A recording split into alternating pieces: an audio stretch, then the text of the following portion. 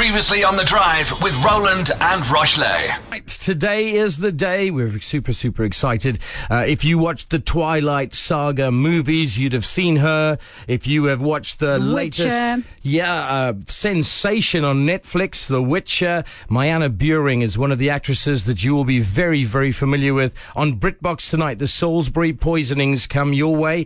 It's time for us to chat. We got a chance to catch up with her yesterday, and so you might hear us referring to the 3rd of March in the future tense. That's because it wasn't the 3rd by the time we spoke to her. Today's the 3rd. So anything we refer to about the 3rd, i.e. the launch of the series, is tonight. Let's go and chat via Zoom as we recorded it to where she was in her international abode, as it were. MyAnna Buring, from all the movies you know and love. She's live on BritBox, or going live on BritBox, with the Salisbury poisonings tonight. Here it comes. This is Algoa FM. Today is an absolutely exciting day because we are talking all the way across the ocean to an absolute fantastic, not only human being, talented actress, experienced, beautiful, and also a large body of work that really has meant so much to so many people in terms of telling all the different kinds of stories. And today we're talking about a very specific story that she's in. MyAnna Buring, welcome to Algoa FM. Where are you at right now? I am in London, a little storage room in London that I'm chatting to you from. Thank you so much for that introduction, by the way. I will, the check is in the post. Thank you for that. Well, listen, a storage room in London is I've heard, quite a premium piece of real estate, you know, with the size of things. It really is. Really is. If I could fit a car in here, then it would be even more so. But, you know, I'm happy with a small storage room. So good for me. Well, let's talk very quickly about the series that is coming up, and the Salisbury poisonings. It's a role that you've taken on that tells a very important story. I know you've got a lot of different things we're going to get to later. Nice little surprise for some people who don't know you. There's some series you've been in that are massively popular in South Africa right now. But I want to talk about this one because there's such meaning in it. Firstly, when it came to getting the character, how did you prepare yourself?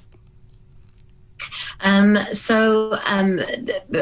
played Dawn Sturgis in this story about the Salisbury poisonings. I don't know if you have the background of it, but in 2018, there was an attempted assassination attack on a former KGB agent dissident who had sought asylum and received asylum in the UK.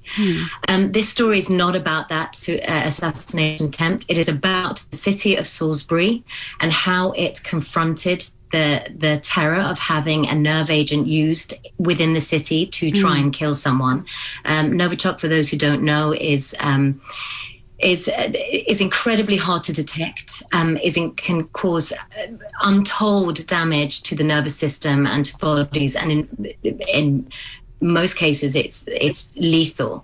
It's incredible in a way that this horror story only actually killed one human being, but nevertheless that is a huge tragedy, and that human being was Dawn Sturgis, who I play in this series. This series was written by a journalistic and documentary filmmaking team, Declan Lawn and Adam Patterson, who'd done extensive research into the story, and had spoken with all the people who were involved. And many of the people that you see, they were all involved in the writing of the story and also in the filming of the story. So Dawn Sturgis was an innocent human, a mother, a sister, a partner. Her and her partner were they came into contact with Novichok because the perpetrators of the attempted assassination had callously just thrown a bottle of perfume in a bin that contained enough Novichok to kill thousands of people. Her partner, Charlie Rowley, came across it and thought, well, what a wonderful gift to give my girlfriend.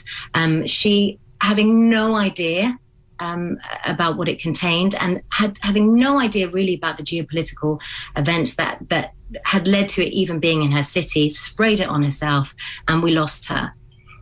Furthermore, there was another sort of injustice that happened. with regards to her death, which is that the press over here, when she died, reported that she was a homeless drug addict, as if those two facts meant that her life was less worthy than anyone else's, which of course is outrageously offensive.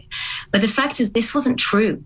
She was not homeless. She was not a drug addict. She had experienced difficulty with alcoholism. She had experienced mental health issues, which most of us have or know someone who has. But she was an incredibly loved and functioning human being in our world. And she was ripped away from us. And the fact that she was portrayed in such a sort of demeaning manner was something that the storytellers very much wanted to address. And hopefully in some small way, we hope that we've done that. Because I think, the pain that her family went through, not only losing her, but then having to deal with that sort of portrayal of her is unimaginable. Did you end up having the opportunity to speak to people who knew her, or did you have to base everything that you did on the research? I did get to meet her parents, one of her sisters and her daughter, and it was the most humbling moment. I mean, my main thing when meeting them was that I wanted to sort of express to them that I was in no way trying to portray an exact replica of Dawn. I just wanted to sort of capture an essence of her and essentially just get her and their story out there. And it was incredibly humbling to meet them because they are such a beautiful family. They are a normal, loving, hardworking family. The love between them and the loss of their daughter is indescribable. It's palpable when you meet them. So it was incredibly humbling, and it meant that there was a sense of responsibility when telling this story. But thankfully, the writers had done such an incredible job when writing, in terms of researching and being as truthful as they could, while also telling a story that would translate onto screen and sort of captivate audiences.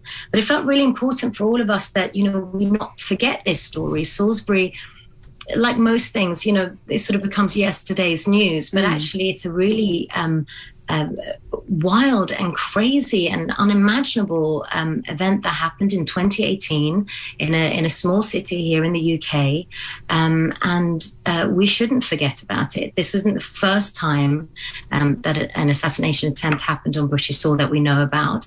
In 2006, we lost Alexander Litvinenko to a similar kind of poisoning, which was again similarly conducted in quite a reckless way, where potentially thousands, tens of thousands of people could have come into contact with the poison. And these are all geopolitical events that link together.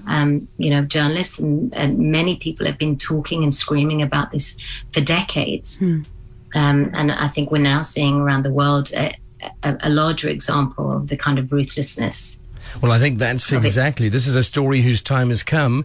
You talk about the geopolitical side of it. Never before has it taken center stage quite like it is at the moment. Well, at least not in our lifetimes. So an important story, yeah. And then also just I love the storytelling. We started by talking about how, as an actress, you tell important stories. And we often as individuals think, oh, why should I go to the polls and vote? Or why should I get involved in politics? Or why should I take up social causes? I think the story you're telling, immerses people in that. It's important. And MyAnna, absolutely. MyAnna, do we expect more of these types of drama series from you? Because this is something very different compared to the work that you've done. Yes, very much so. I mean, to address your first point, yes, I think politics affects all of us. It affects the everyday person on the street, and therefore it is important that we remain as involved as we can. But equally, I can understand people's frustration at times at feeling that what can we do? The other thing that this particular story highlights is just the hope that we should keep within ourselves of the humanity and the beautiful kind of everyday bravery that people and frontline workers in particular are dealing with. But just ourselves, just kindness is ultimately the most important thing. for us. And in terms of telling these kinds of stories, yes, absolutely. I think they're very important. And when it's right, I think you should be involved with the project. You know, if it's a project, if you're not right for a project, then I don't think, then I think it's understandable why you might stay away. But I'm not.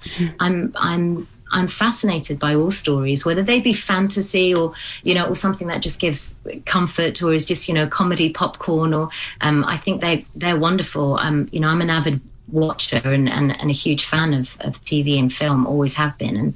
And I think all stories are important. Like I say, whether they, are easy watching and give us comfort, or whether they're informative and help us to process quite complicated stories in our life. And at the end of the day, when we take a headline and we transfer it into the human experience of what that behind that headline, that's really, really vital for us to do. We need to never forget that, because therein lies the truth of the world, right?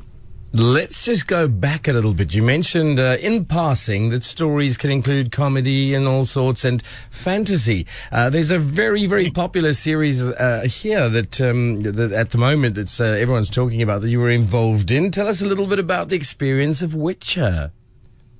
Witcher is a wonderful, magical world to be a part of. I was aware of the games because I'd done a voice for the games a few years prior to the TV show coming into being, and I knew of the books, but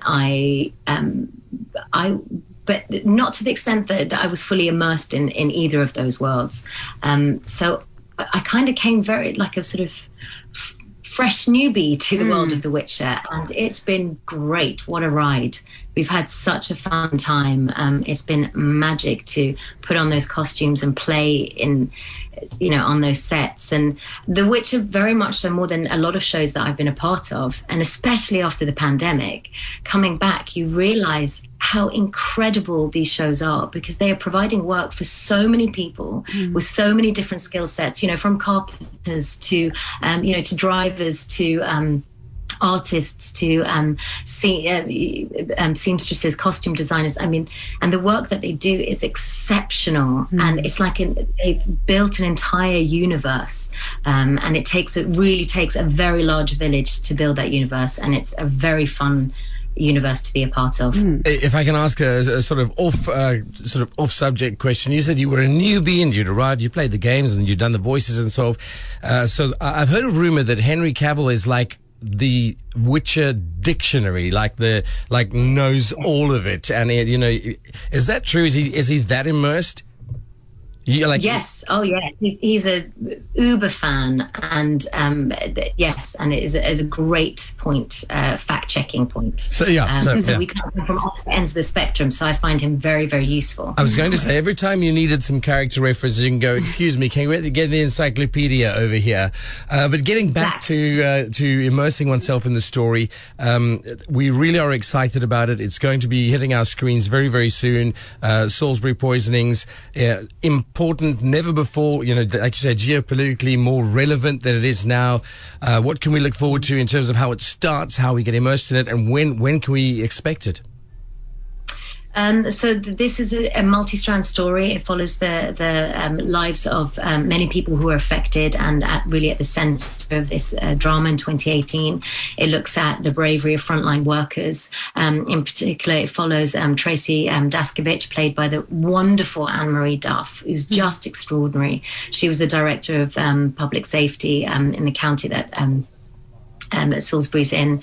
The work that she did, and it's not really been highlighted previously, I feel, the work that she did and the decisions she was forced to make very early on, many of them which saved lives, shutting down a city, and then also the effect of those decisions on the people living there. This was before COVID. Nobody had really seen people in hazmats walking through a city centre, having, curfews on when you could go out and where you could go.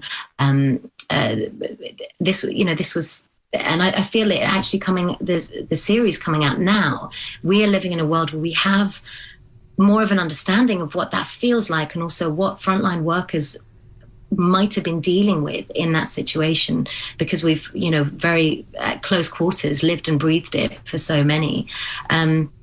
It also follows the story of a police officer, Nick Bailey, who was one of the first people to come into contact with the Novichok agent. He ended up in hospital. He ended up pulling through.